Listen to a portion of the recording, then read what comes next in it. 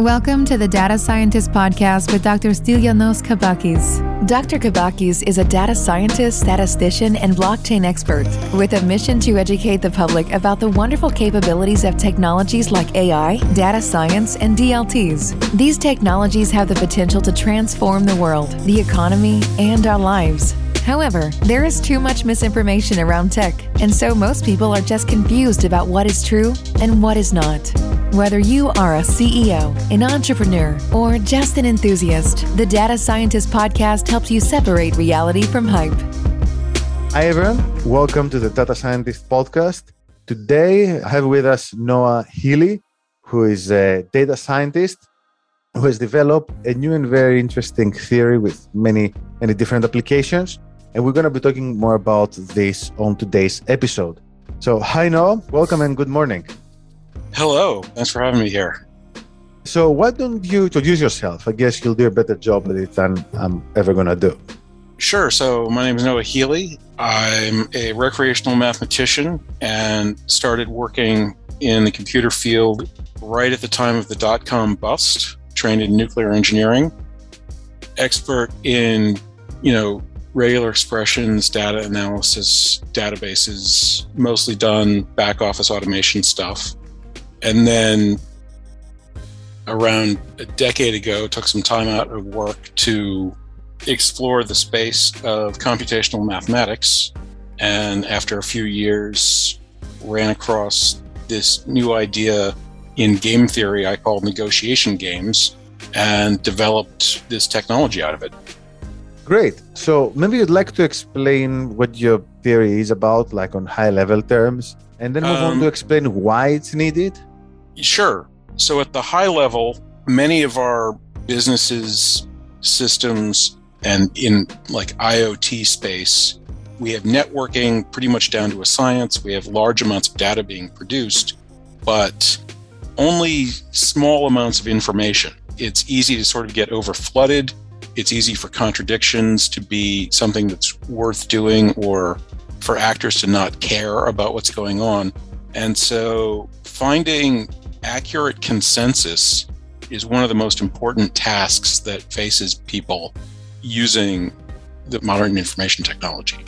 And so this approach creates a system which can manage that consensus space and create incentives that allow both humans and computers to work together to find these high-value consensus targets. And where have you applied this?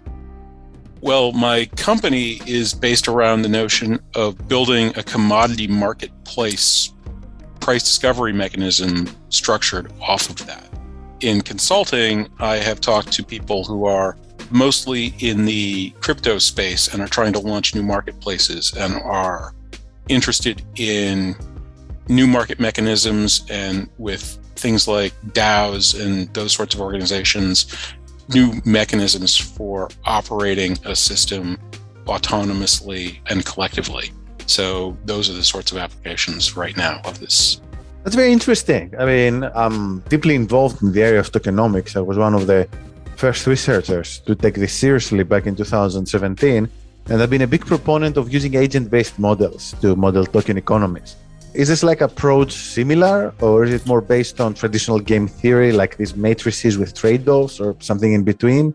It's very much a foot in both of those camps. This is based out of the concept of evolutionary game theory, where in sort of a traditional matrix game theory type structure, if instead of just having a limited number of players, you have a large number of players within each role.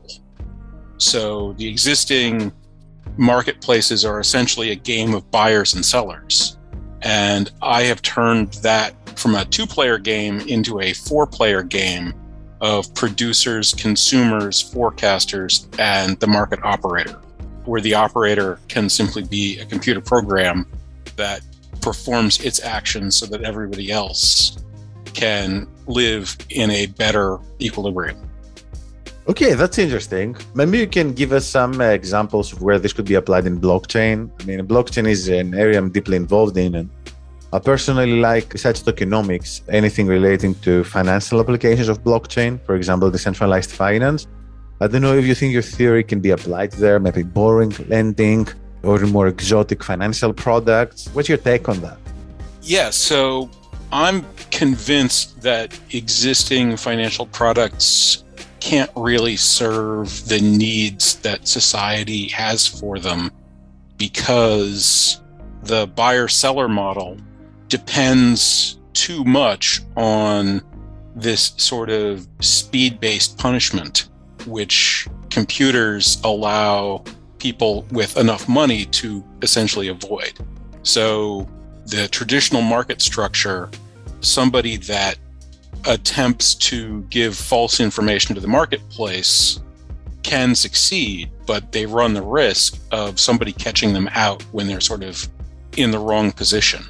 But with the speed of computers and communication, if you can afford a clean enough and close enough connection, then essentially you will never find yourself in the position of being caught out because you are always able to act first. And that stops the regulatory mechanism that allows markets to presently function.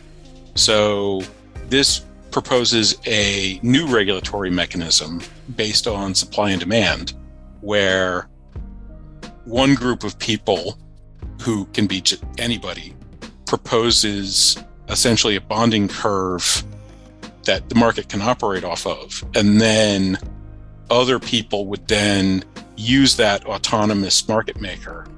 And the people whose collective beliefs propose the bonding curve would receive their income from the profits of the automated market maker. So you have an interest, even as a participant, in making the market function better because you will, one, earn from having a better functioning marketplace, and two, by trading within a better functioning marketplace, you will be able to find buyers if you're a seller or sellers if you're a buyer in a consistent fashion at prices that are economically valuable to you.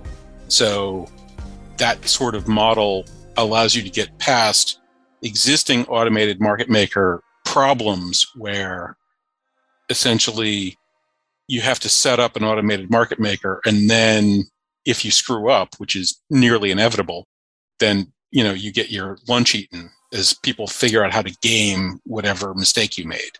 But this would create a system where we can create autonomous market makers on the chain that can be updated in ways that are safe by the marketplace itself, because the individuals making the updates are bearing some of the cost and earning some of the rewards for the deficits and improvements that they impose. Okay, so just to understand something, because there are many things going on there, and some of what you're suggesting sounds like something which could be used for yield farming, for example. So are you saying that using your theory, you can model this type of systems? Or are you talking about, let's say, a particular, way of bringing these components together? Because I know, for example, that yield farming protocols use optimization, different optimization algorithms, etc. But it sounds like you're describing something at a higher level.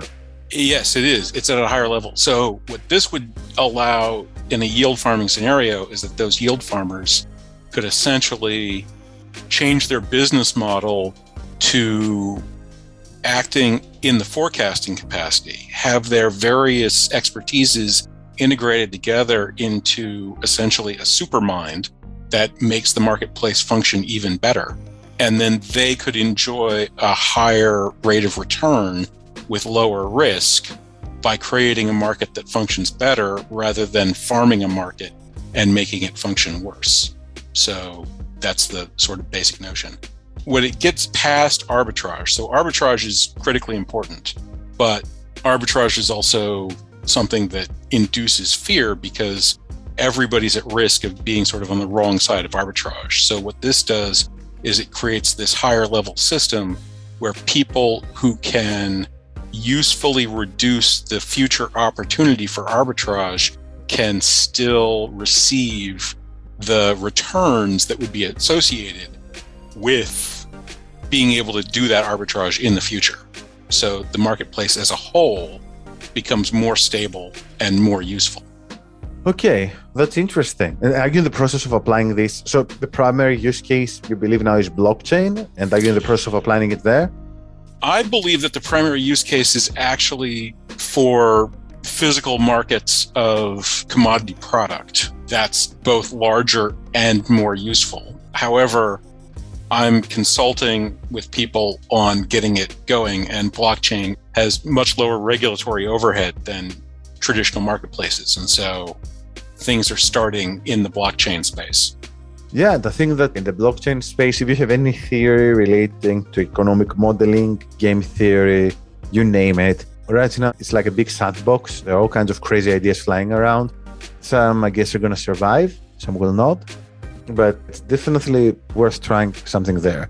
And do you find that most of your work these days focuses around implementing this theory? Or do you also find that sometimes you have use for more traditional tools? Maybe what would be your take for someone who's just embarking on data science?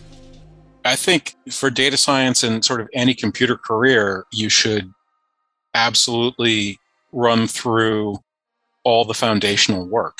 Do the math, read the papers. There aren't that many of them. They're all online. They're all freely available.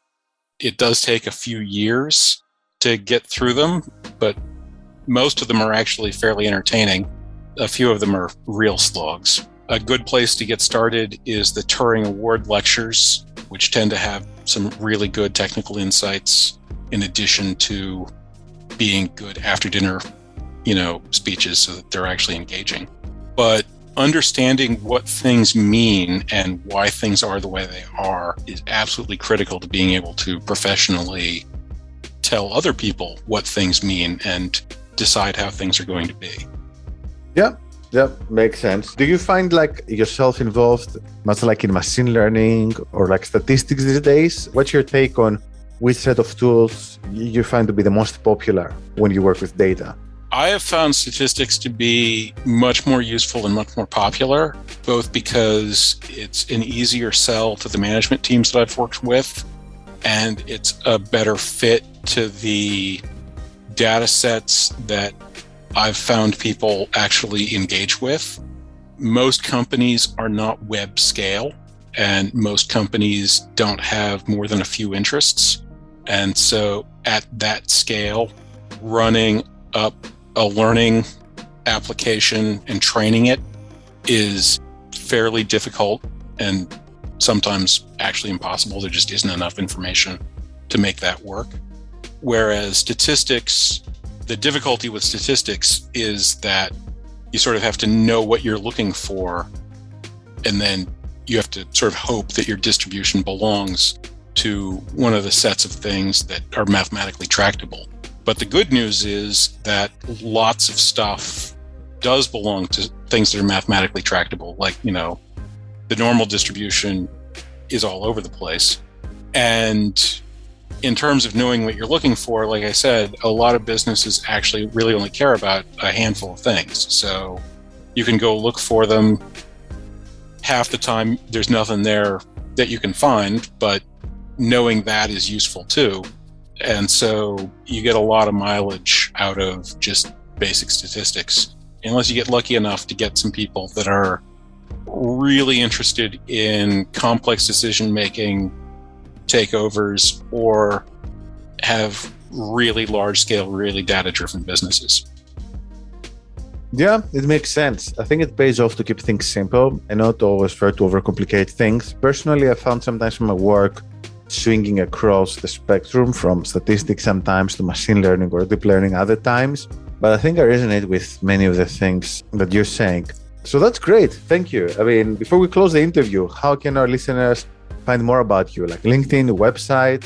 Yes. So I'm Noah Healy on LinkedIn. Google records that I'm the oldest Noah Healy, so most Noah Healys online are me. And then I do have a website at coordisc.com, COORDISC, for coordinated discovery. Those two syllables weren't used by anybody yet, so I snagged them. So yeah, you can learn more about my marketplace ideas at my website there. Perfect. Thank you, Noah. It's been a pleasure. Have a good rest of the day. You as well. Thank you. Thanks, everyone. Thanks for staying here with us, and make sure to check the datascientist.com for more content around AI, data science, and blockchain. Thank you, and we hope to see you again soon. Bye. Thank you for listening. Make sure to visit thedatascientist.com for more content about data science, AI, and blockchain.